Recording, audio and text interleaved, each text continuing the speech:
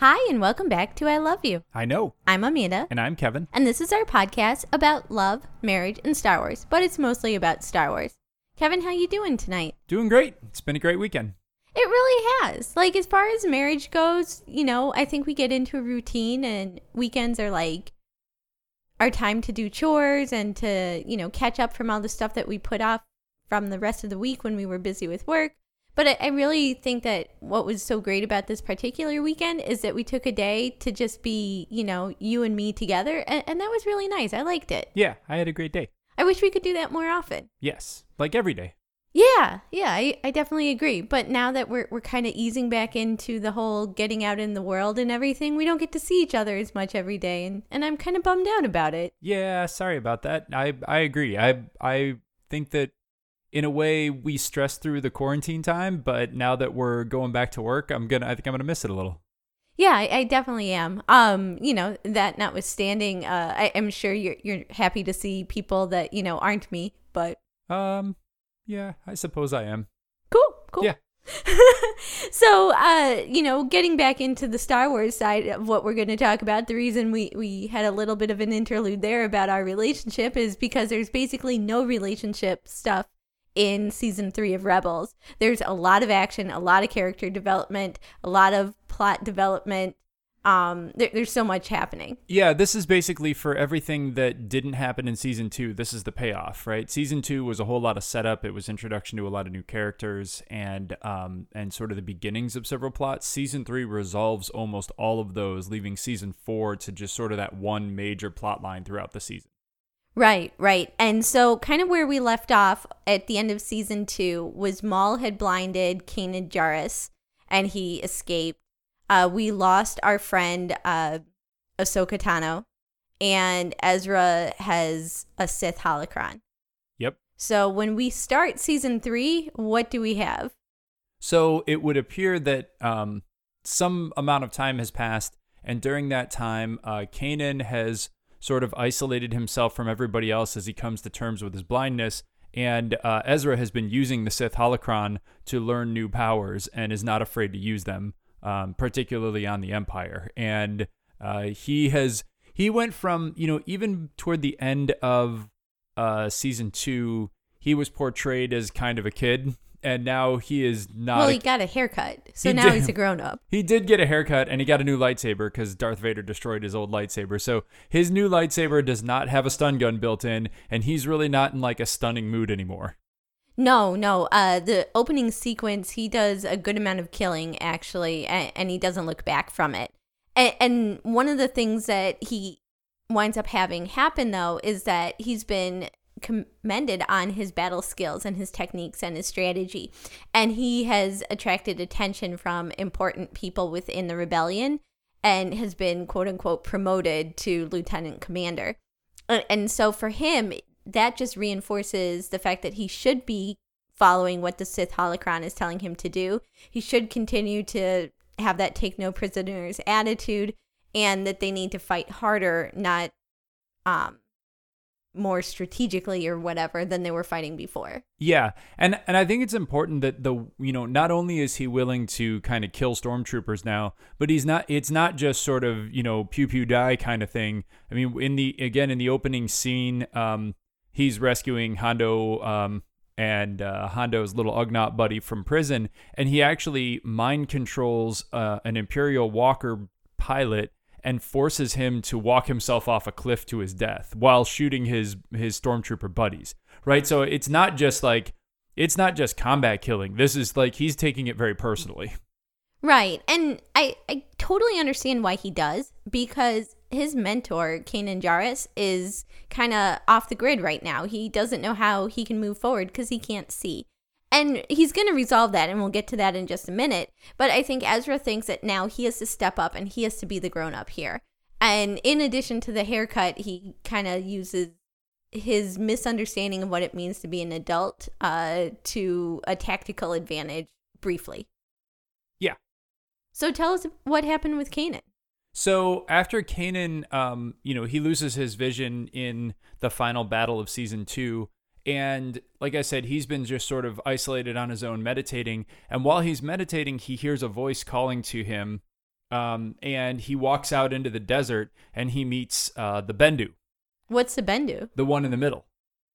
What do you mean by the one in the middle? He is neither the Ashla nor the Bogan, which is the light side and the dark side of the Force. He is a Force-wielding, gigantic creature that lives in the desert of, what's the name of the planet? I don't remember. Adelon. The planet's name is Adelon. So he lives out in the desert of Adelon where Chopper Base exists.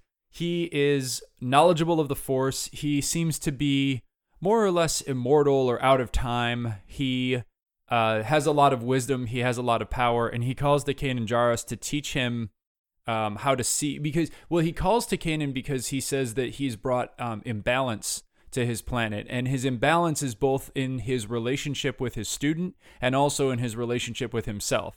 And the Bendu teaches him how to open himself to the Force, and he says to see. And it basically gives him teaches him the power of seeing through the Force. Right, which is really crucial if we're going to have Kanan Jarrus being a critical character and, Jedi Master throughout the rest of the show. He does need to be able to see. And so his expansive learning into the ways of the Force are huge because he's going to need those so that he can help Ezra. Yeah. And this is, just to put a comparison to another blind character that we have in Star Wars who uses the Force or maybe uses the Force, but Chirrut Imwe, who we remember from Rogue One, he's the blind guardian of the Whills. He actually acts like he's blind. After this, Kanan basically, for the most part, every once in a while, he asks somebody what they see. But for the most part, like, he seems to be able to read. He seems to be able to see he knows what's going on all the time. And so, whatever you call the Force power that he has, he seems to be able to have his vision. And then that sort of helps him get over his sort of self-pity. And he gets back to apologizes to Ezra, says he's going to start teaching him again, right up to the point where he discovers that he has a Sith holocron. Right, to which Kanan Jarrus is totally not cool with that because Ezra has been tapping into the dark side of the Force. And, he's been listening to some sinister messages coming from the Sith holocron and, kind of going back to it anytime he feels like he needs to. And when Kanan finds out about that, he's not happy about it. And he decides he's got to take that Sith holocron away. That's right. And he actually takes it and brings it back. He brings it to the Bendu. And That's handy. Yeah, and so he sort of shows it to him, and the Bendu says, "Oh, this is the source of the imbalance between you and your students." And Kanan gives it to him as a gift, and he says a really important thing. The Bendu has some pretty good Yoda-like, sort of cryptic but also very powerful lines. And one of the things that he says is, because Kanan says something like, "My student's using this, and it's making him evil," and the Bendu says, "An object doesn't make one evil. A knowledge doesn't make one evil, but what one does with it is what makes one good or evil." And so I thought that was an important point, that just being in possession of or even using a Sith holocron is not really the dark side of the Force. It's why and how you do that. And that's really sort of important for Ezra's journey. Agreed. So what we're forgetting, though, is while he's decided to hide the Sith holocron with the Bendu, he still has his own Jedi holocron hanging out on the Ghost. And, there's a series of adventures that go on, and then all of a sudden, who shows up on the Ghost? Maul. And yeah, and I forgot exactly what the context is, but, Kanan and Ezra are off on the Phantom somewhere doing something else, and they get a message from Hera. I don't know, and they think for a second that she's okay, and then it turns out Hera, Sabine, and Zeb and Chopper have all been taken prisoner. Hondo's with them too. Oh, Hondo's with Hera. Yeah. And they've all been taken prisoner on the Ghost by Maul, and Maul demands the Sith holocron in exchange for freeing their friends, and then he says, "Oh, and by the way, give me your Jedi holocron too." And so this leads, they have, so what's interesting at this point is Ezra and Kanan, they don't have the Jedi holocron. Maul actually has it. He just doesn't know he has it. And they have to go get the Sith holocron from the Bendu. Well, Maul gets a Jedi holocron pretty quickly because Hera betrays him with her thoughts, basically. Yeah, I mean, he figures it out. But at the time that he sends that message, Kanan is sort of looking at Ezra and it's like, I don't have the Jedi one on me, and we don't have the Sith one either, so this is going to be a challenge. So anyway, they have to go back to the Bendu and ask him to give them the Sith holocron back, which he is reticent to do, but agrees to do nonetheless. Agreed. And I think one of the interesting things about the Bendu that we haven't mentioned yet is he's surrounded by these ginormous spiders. And these spiders aren't going to attack if you don't attack them. They're relatively peaceful beings, but we know that they can be very dangerous. And so Kanan has learned to be amongst the spiders without them threatening him or him threatening them. Ezra, however, is so entrenched in winning each battle and in such a combative mode that when he sees those spiders, he immediately goes to the fight kind of reaction. And that's where we get the master-apprentice balance back. And Kanan teaches Ezra how to be amongst those spiders without being in constant fight mode. And that kind of restores the balance of what we needed between their relationship and Ezra's path. That's right. And in doing so, they get the Sith holocron back. And so they end up bringing it to Maul because they figure they can do something with that. And while they're getting the Sith holocron back from the Bendu, the Bendu asks them why they want it. And they said, and Kanan, in sort of a very patrician sort of way, makes Ezra, he's like, Ezra, why don't you tell him what you did? Right. And he said, we needed to get our friends back. And he says he said the Sith wielder, or the dark side wielder, wants my Jedi holocron as well. And the Bendu says, oh, he's gonna put them together. And they're like, he's gonna do what now? And the Bendu basically tells them that if you somehow merge the two holocrons, you can see things that you're not supposed to see. So you can see knowledge about the past, the future, things far away. And he said this knowledge is very, very dangerous and can alter the course of things. And Ezra kind of gets into, well, why? Knowledge is always good. I want the knowledge. And the Bendu says, yeah, you think you do, but you probably don't. So I wouldn't recommend doing this, but you guys do what you want. Right. And so that kind of brings us to the conclusion of the first of 3 legs of Maul during season 3. We eventually meet Maul again during Visions and Voices, where he and Ezra put the 2 holocrons together and they each see what the other wants to know. And that kind of brings us eventually, as we've talked about Maul, later on in the season, they go to the planet with the 2 suns and they encounter Obi-Wan Kenobi. So, Maul's storyline comes to an end during season 3, and it's very action-packed the way that it does, and it does a lot of great character development, but as far as anything that we haven't touched on from Maul's storyline before, is there anything that comes to mind? Yeah, I don't think so. So, I mean, I think the interesting parts that we had not talked about in our Maul episode were sort of how the knowledge of the Bendu and how that relates to it. But sort of from here on out, Maul's story and Ezra Kanan's relationship to Maul and everything kind of finishes out the way that we talked about in the Maul episode. And there's enough other stuff going on in season 3 that we can probably move off of that and onto something else. Agreed. So one of the things that comes up, we talked in season 2 that we didn't really have much from Sabine Wren. Well, season 3 is her time to shine. She really takes some very active roles. One of the first big things that she does is she goes undercover at an Empire elite flight school. And there's rumors that there may be some students there who are sympathetic to the rebellion cause. The rebels need other, great pilots. And so she somehow is able to go undercover into an Imperial Academy, which doesn't make a lot of sense considering she previously attended an Imperial Academy and had left that Imperial Academy and has been on the Empire's radar for a while as a rebel. So how does she sneak in, Kevin? I have no idea. And in fact, let's add on to that in terms of, this plot line is interesting and it introduces us to one of my favorite Legends characters, Wedge Antilles. He later fights in the Battle of Yavin and the Battle of Endor. He's in fact I believe he's the only pilot who survives both Death Star battles in all of Star Wars. Luke is present for both of them, but Wedge is the only one who's flying in a spaceship for both battles.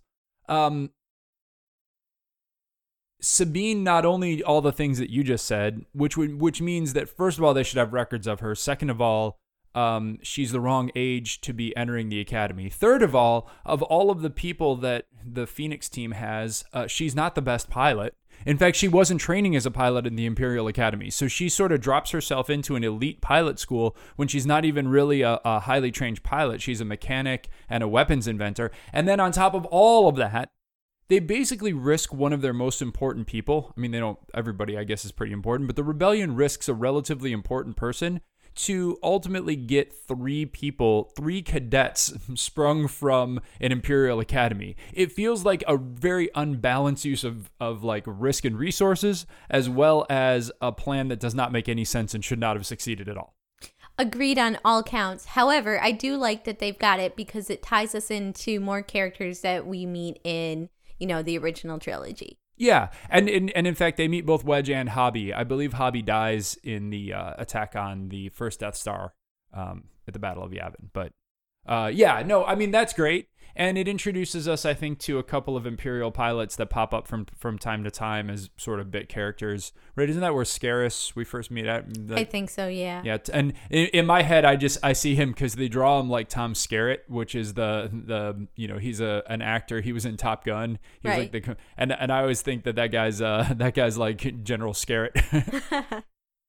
So that's an interesting little deviation. We get a lot more Sabine right there. And, we've talked about how she's this weapons expert, but, her ability to just kind of step in and roll with the punches, we see that really come up quite a bit. And that's going to prove very important as we move on through season 3.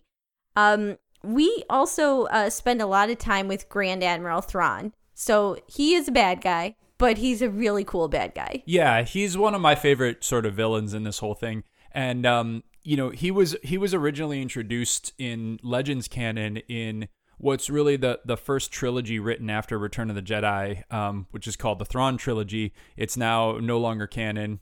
And it was a huge that was one of the biggest disappointments when Disney bought Star Wars and declared those books to no longer be, part of the story, that Thrawn was erased from the whole thing. So having him back is really great. He is a very, very honorable bad guy. So he's a Chiss. The Chiss come from a system of planets outside the Outer Rim, out in the unknown regions. And through some books that are now canon, he basically joins the Empire in order to help the Empire prepare for some threat that he knows about from the unknown regions. And he declares his allegiance to the Empire in the hopes that the Empire will help the Chiss when the time comes to fight whoever it is that they're going to have to fight. And so he has a very, a little bit different. So he's loyal to the Emperor, but he has a very, his own code of honor, his own way of going about fighting. And while he is kind of very brutal, he's also, and there's a scene where basically the rebels win a battle and they could pursue him, and he tells Admiral Constantine, no, they've earned their victory today. We'll get them next time. Right. And I think it's very interesting because he treats each member of our rebel friend crew with respect, and he recognizes their skills and he's appreciative of what they do. He's impressed by how they all come together. He knows that their abilities are worthy of being impressed. And, he just takes it to a new level. Whereas I think that most of the Imperial bad guys that we've met thus far have just been like rebel scum. And here we are. He's like, these guys aren't half bad. And I respect that. He's got his interesting art collecting hobby as well. Yeah, he has this sort of part of the way that he strategizes. He studies art, and through art, he understands the psychology of his opponents, and that gives him a unique perspective into what they're going to do and how they're going to react to situations. So he has, he employs strategies that other Imperials don't. He is very patient in his fights, and that ends up rubbing some people the wrong way. In particular, Constantine, who is the Imperial Admiral who was controlling the fleet over Lothal before Thrawn was brought in. Constantine gets what's coming to him. Definitely. So there's a really cool episode where we go back to Hera's planet. We see her dad. There's, more bad French accents. And Hera is also going undercover. She's pretending she's some kind of house servant. Yeah, and they're basically, I forgot what brought them there in the first place. They just sort of show up I there think it's and like a distress call or something like yeah, that. and they're Yeah. helping her father, and her father's rebelling against the empire. And it turns out like her father, used to own this giant mansion, which is now Imperial headquarters, and she wants to break in and steal what's called a Kalakari. It's basically a kind of like a family tree totem that's very important to the Twi'leks. And so she and Ezra and Chopper break in, and they almost get all the way. I mean, they get it. It's in Thrawn's office in the house, and then they get caught by Thrawn. And again, by recognizing the fact that the other Imperials are mad that she's stealing some trinket, some native junk, and Thrawn, of course, understands what it is. Then starts to put the pieces together, realizes that the only person who would be interested in stealing it would be a member of the family, realizes that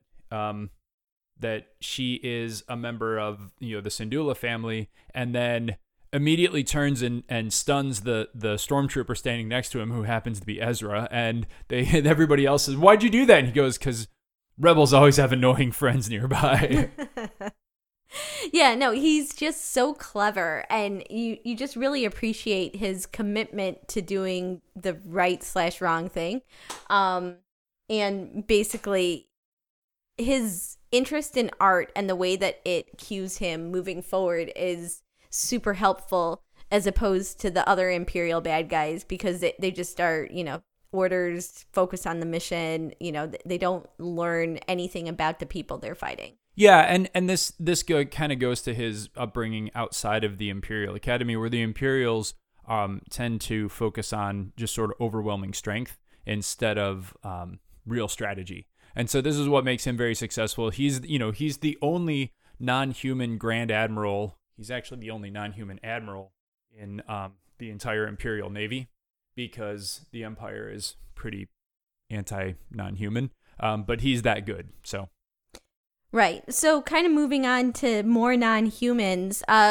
Remember how after Order 66, all of those clone troopers were supposed to kill all the Jedi, and then all of the Separatists were supposed to turn off their droids, and then I guess the clones got decommissioned, whatever that means. It sounds sinister and bad. But unfortunately, it would appear that maybe a few folks got forgotten. Yeah, it turns out in what is supposed to be a raid of an abandoned weapons depot, Rex, Ezra, Kanan, and Zeb stumble upon some Clone Wars era battle droids, including a super tactical droid called, I think, Kelani. And Kelani basically, after he captures them, reveals to them that he decided strategically that the shutdown order was a Republic trick, and so he chose not to obey it. Then he eventually has come to realize that the Clone War is over, but he never got to fight the final battle. And so he insists that that Ezra, Kanan, and Rex battle his droids to rescue Zeb in like a live War Games action to prove that his strategy was better than the Republic strategy. Right, and it's actually kind of a cool episode. Normally droids are annoying and they don't seem that intelligent, but this episode, we get to see that those tactical droids actually were kind of cool. We get some resolution between the clones and the droids because, they were clankers as far as Rex was concerned. And so, naturally, this unguarded munitions depot winds up being attractive for the Empire to track our rebels to as well. And then we see the rebels, the clone, and the droids all working together. Yeah, and there are a lot of really interesting parallels that they draw between Rex and the battle droids. And he even points it out himself that he was sort of bred and programmed in a way for combat, and so were they. And and there's a lot of like we're all not as different as we thought we were. And really, Ezra in the end, when they get to the end of the the little war game, it's basically a stalemate in a way. The battle droids lost because they were old and broken down. Their strategy was sound, but they couldn't execute on it. And so Ezra in the end says, well, wait a minute. When the Clone Wars ended, the Republic lost, the Separatists lost, who won?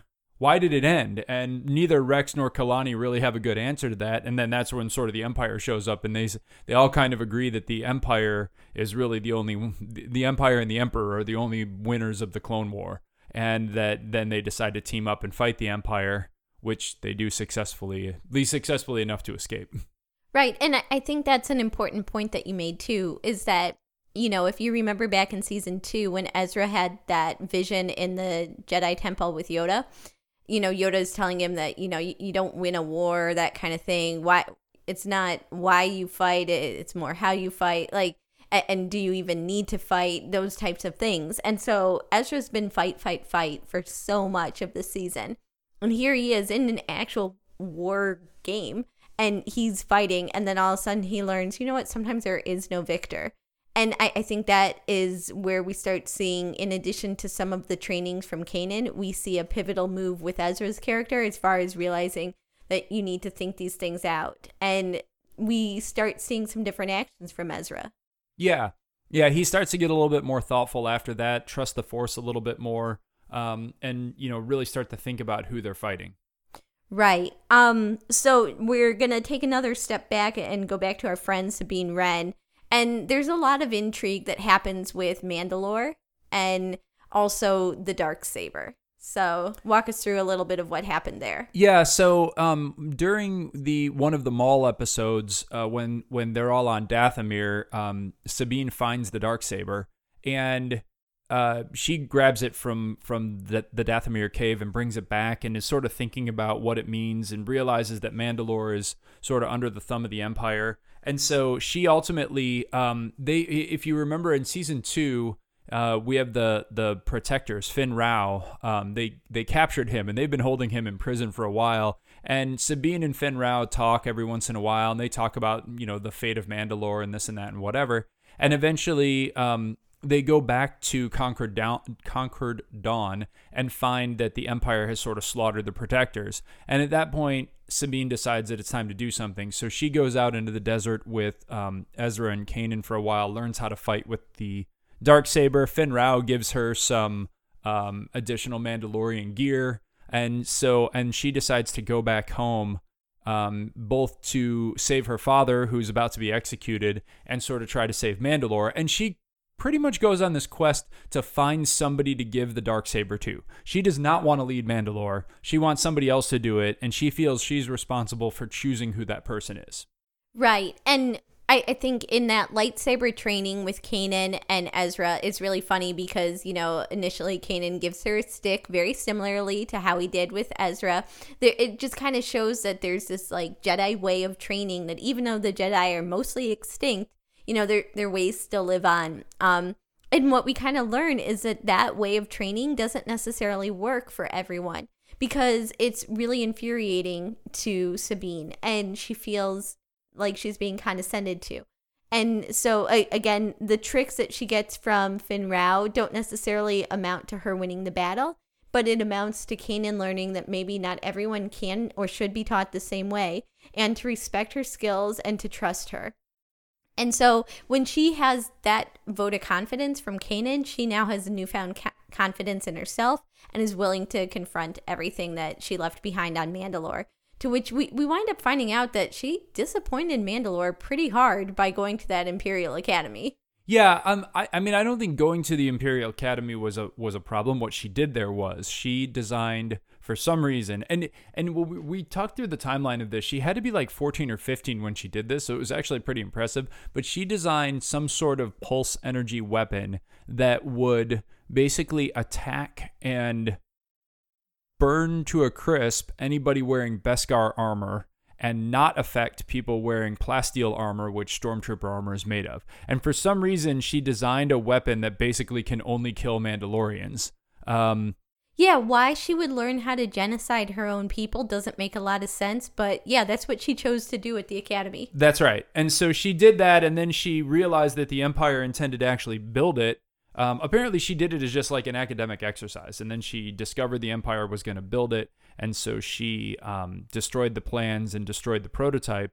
But she didn't destroy it enough because Gar Saxon and the Imperial loyalist Mandalorians build another one and use it on a bunch of Mandalorians until she's able to destroy it again. But this reveals sort of why it was that she had to leave Mandalore, why she works with the Phoenix Squadron, why she was sort of on the run in the first place, and why she has a hard time going back to Mandalore. They consider her a traitor. And I can't say they're entirely wrong. No, they aren't. But then when we meet her mom, you know what? Her mom's not a traitor either. So Yeah, I mean, her mom basically welcomes the crew in and then turns them over to the Empire.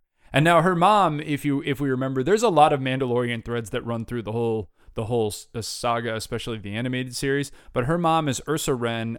She fought alongside the anti-Maul contingent in the Siege of Mandalore. Right, because we saw her next to Bo-Katan Yes. in season 7. That's right. So she was sort of Bo-Katan's second. And apparently Clan Wren, partly as a result of Sabine's sort of traitorous activity, her treasonous activity against Mandalore, and then in part just because of the ebb and flow of Mandalorians, they are now like a sub-clan to the Vizslas. They're more or less Imperial loyalists. They're not eager Imperial loyalists, but they're on that side. And as the season goes on, basically Mandalore erupts into a civil war where Clan Wren is now on the anti-Imperial side. Right, and Sabine shows that she is wielding the Darksaber, and that brings a newfound respect to her. And there's this legend that the Darksaber reveals itself as, the seeker of truth or whatever, and honor and leadership. And so whoever wields it has all of those things. And so Sabine is able to start unifying the people. Yeah, it's basically the Excalibur of the Mandalorians. Right. So ultimately what winds up happening is she realizes that her place is on Mandalore and she needs to stick around there. So our crew is down a person, but not really, because we have a new fulcrum. Yes. And so we find out at some point that we're getting messages from Fulcrum again. And I think somebody points out that, it's not Ahsoka. Ahsoka is still lost. And we get little hints of it because the person who is the new Fulcrum in a couple of Imperial encounters helps our friends escape or gives them information that he shouldn't really be sharing with them. And they're a little suspicious because this is a guy who's not really been their friend in the past. And it's revealed eventually that it is Agent Kallus. Yes. And so in that episode in season 2 where he and Zeb spent some time in a moon together, he decided not only to respect Zeb, but also that maybe the Empire wasn't doing the right thing.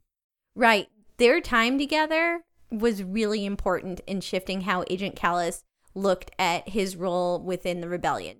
And I think that episode at the time is really cool, but it doesn't really make itself known to how cool it is until you see season 3 and you learn that he decides to become a traitor to the Empire and to help the rebellion. And there's a series of episodes that happen in the second half of the season where he almost gets caught. And the Empire realizes they have a traitor in their midst, and Grand Admiral Thrawn decides to play a very intricate game of chess to try to figure out who it is. And so at a certain point, our friends decide they're going to bring Agent Kallus out of all of this. And so they infiltrate this factory and they're, trying to basically help Agent Kallus get to the rebel side. And he's like, no, I still have work to do on this end. I can still keep feeding you guys information. And so it's really interesting to see that he's willing to risk even more, because he could have been snuck out and it wouldn't have been that big of a deal. Whereas like earlier in the season, we saw Mon Mothma, she realizes she's got to leave the Senate. She's got to go into hiding. And she's just like, yeah, my work is not to be on both sides. It's to be all in on the rebellion. And here we have our spy who's going to still keep working both ends. Yeah. And it's interesting in that episode that he is kind of ready to leave, but there's a whole thing where they're pretty close to finding him and he ends up framing another guy And it's only in that framing that he decides to stick around, because he says, "Hey, I just caught Fulcrum." I'm doing air quotes, you can't see it. And then it turns out that he maybe overdid it, because everybody believes that they caught the real Fulcrum except Thrawn, who knows exactly who it is. It's Callus, and captures him shortly after that. Yeah, and at the end of that episode, Grand Admiral Thrawn says Fulcrum will prove to be far more useful to the Empire than he ever was to the Rebellion. And he decides, Thrawn's like, we're totally gonna, turn this around on him and make his actions with the Rebellion feed our intelligence. And I think that, that just goes again to show that Thrawn is so smart. Like, I mean, he's a terrible guy and, uses his power for evil, but he's so smart. He's a really good bad guy. Yeah, he's pretty good. So, kind of the last couple of things that we've got in season 3, we've got to extract Agent Callus. He can't stay with the Rebellion. And then we also have to figure out, what's happening within the Rebellion, what's going to unify them and what's going to separate them. And right now there are 2 different movements. There's Mon Mothma's movement, which is slow and steady and probably not that, I don't know. It might not work. They're not very rebellious. I mean, she wants to just sort of like get information, and they're still trying to trust in diplomacy, even though she's been run out of the Senate and the Senate's completely ineffective. And yeah, she's relying on Bail Organa for like information in the Senate, but right. Like the Senate's super corrupt. He has virtually no influence there. And so our rebels are being led by these people that are trying to, fight fire with, wait and see, as opposed to water or more fire. Yeah, and I mean, admittedly, they don't have the military strength of the Empire, but they're also not really willing to do anything of note. And then on the other side of it is Saw Gerrera, and Saw is willing to do everything. Perhaps too much. Perhaps too much. Like, would that they could only meet in the middle somewhere. But Saw Gerrera is, he's willing to do, kind of anything and everything. And there are some pretty lively debates between like Mon Mothma and Ezra and some other folks about whether Saw's got it right. And so Sabine and Ezra get to spend a little bit of time with Saw, and ultimately through that, and we can talk through the plot, but they ultimately decide that he's maybe too extreme for them, right, in the other direction. And I think a little bit Ezra is leaning towards, Saw might have this right, because why are we fighting if we're not willing to win? And, but then when they see just, Saw is too committed to the cause. We saw that in Rogue One. We've seen that in previous episodes. We saw it in Clone Wars. Like, Saw, he's gone too far. He's more than all in. And it's really, like, corrupted the way that he can reason. And we see they're on Geonosis. And it's important to note that, like, everyone's been killed. There's like nothing left on Geonosis. Yeah, the Empire basically sterilized the planet of Geonosis. Right. So there's one little guy, I don't know what his name is or whatever. Ezra calls him Click Clack because that's the closest thing that they can understand to a name. Yeah, so they call him Click Clack, and he's like the last person on the planet and the last of his kind, and he's super scared, and Saw is gonna, just rough him up and beat the crap out of him, trying to get information, thinking that Click Clack is like hiding from them information that is important to the rebellion, and he's not. And what he is hiding, though, is an egg. He's got another of his kind that he wants to see. And so Saw is willing to finish out the genocide that the Empire started, because he's so committed to the cause. And we see Ezra take a step back and go, you know what? Actually, no, we can't go in that path. Yeah, this is yet another person who wants Ezra to be his like apprentice or his second or his student or whatever. And this is one that Ezra ultimately rejects because he says, yeah, maybe like you can't. And several people in a couple of different scenes say, if we're going to be as bad as the Empire, then what's the point of fighting the Empire?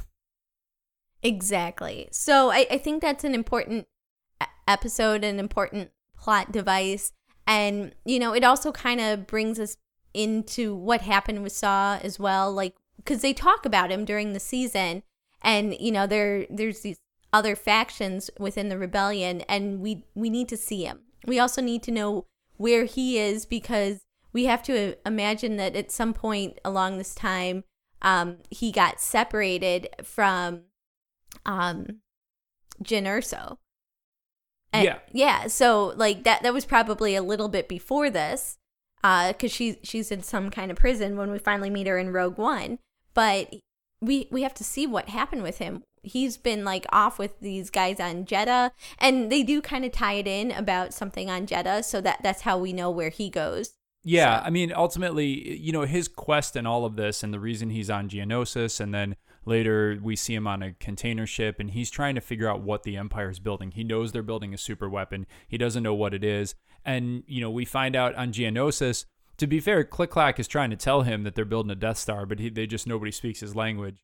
And then he ends up on this container ship, and they find a giant kyber crystal, and he, and Sabine and Ezra want to free some hostages on there, and he wants to leave them as hostages so that he can find out where they're taking this kyber crystal. And it's in that somebody talks about going to Jedha, and so I think that's sort of where we see him in Rogue One is now based on Jedha, trying to figure out what the Empire is doing. But his whole thing is he knows they're building the Death Star. He just doesn't know what it is or where it is. And he really, really, really, really wants to find out. Right. So it's bad news. But I do like that it kind of ties everything in. We were looking at some of the stuff as far as like sequencing as to when all this came out. And so this series of episodes came out shortly after Rogue One.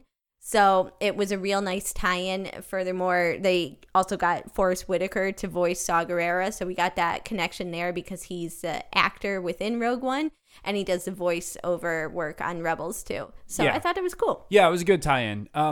And it really does serve to highlight how ineffectual the rest of the rebellion is. And this leads to a really important, sort of an important point at the end of, after the end of this season and into the beginning of next season, and then what season 4 means in terms of our Phoenix Squadron folks joining the larger rebellion. Exactly. And so the last couple of things that have to happen within season 3 is we need to see a little bit of sacrifice. So we see Commander Sato, right? Sato, yeah. Yeah, so he winds up sacrificing so that Ezra can, seek out more members of the rebellion. And that's pretty, it's sad. But, it's the theme we're going to see. Yeah, so. Ultimately, Thrawn figures out where Chopper Base is on Atollon, sort of through Fulcrum. Gives him the last piece of information that he needs by accident. And so Thrawn figures out where they are and comes to attack. He blockades. And at the time, it's Phoenix Squadron and General Dodonna's team are both there, and they're getting ready to attack Lothal. And so Thrawn kind of boxes him in, has a couple interdictor cruisers, which can prevent ships from jumping to hyperspace. And he's preparing to annihilate them. And they decide that they're going to try to have Ezra sneak out and go get help from somebody. And so, Commander Sato, and this is where Admiral Constantine finally gets what's coming to him. He breaks with Thrawn's plan. He says he wants the glory of killing the command ship, and then Sato basically rams his interdictor cruiser, killing Constantine and himself, and giving Ezra the gap that he needs. And then Ezra jumps out and calls Mon Mothma and says, hey, we need reinforcements, we need help. And she says, I will try to negotiate good treatment for the prisoners. And then that's all he gets from her. And so he ultimately goes back to Sabine and gets some help from the Mandalorians. Right. And so it's so disappointing from Mon Mothma, because we wind up learning, she just maintains such an important role within the rebellion, and she chokes on so many of those leadership choices. She's just like, it's not worth it. It's not worth it. And I'm so frustrated with her, because she's willing to ask everyone else around her to make sacrifices, but she never is. That's right. And, and I mean, that even goes all the way to, because the time that we see her in the original trilogy is she gives the briefing before the attack on the second Death Star when many Bothans died. She's the one who says many Bothans died to give us this information. And again, like, Bothans are willing, she's willing to sacrifice Bothans. And even in that, she hesitates for a moment to order an attack on the Emperor himself because she thinks that might be too much, even though that's like ultimately the goal of this whole thing. And so, yeah, it's a theme that kind of goes through her whole thing. And by that point, Admiral Akbar is involved, and he makes sure that they do the right thing and this and that, whatever. By the time Ezra gets to Mandalore, there's a full-on civil war going on.